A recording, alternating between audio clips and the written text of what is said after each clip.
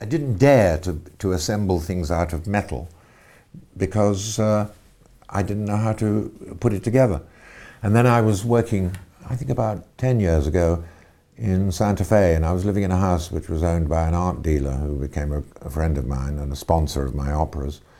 And he had an estate manager who was a Denver cowboy called Jim Johnson, and he saw me putting together bits and pieces of wood and also these paper collage, and he said, "Have you ever tried working in metal?" And I said, "Well, no, I haven't really, because I don't know how to weld."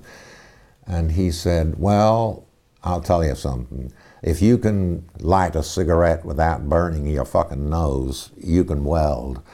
And indeed, he showed me how to do it. And so he had a van, so I had transport, and he would help me, and we would go out to metal dumps on the outskirts of Santa Fe and bring stuff back, and then he'd put me on with this helmet, and he taught me how to do what was MIG welding at that time. And I found I could put stuff together, and you've got one or two things outdoors, which we're going to have in the show.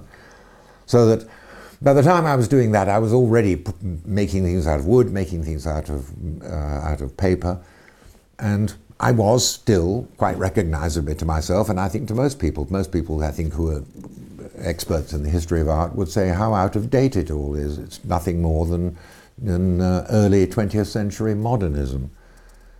And that's what I've always been preoccupied with. My interest in doing metal work has been frustrated by the fact that when now I'm living at home, I can't weld upstairs because it will set the house on fire. And I don't have Jim Johnson to help me around with his van to go and fetch things. It's quite an expensive business. And then very recently I was elected to a fellowship at the Royal College of Art, or an honorary doctorate at the Royal College of Art, and I went down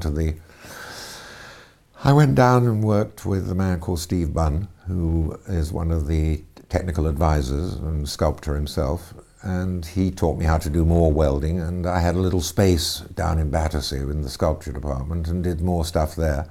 I mean, in the same way that I have been fascinated by bringing to light the negligible aspects of human behavior in theatre and opera, it's also bringing to light the previously neglected, negligible aspects of appearances in the arts.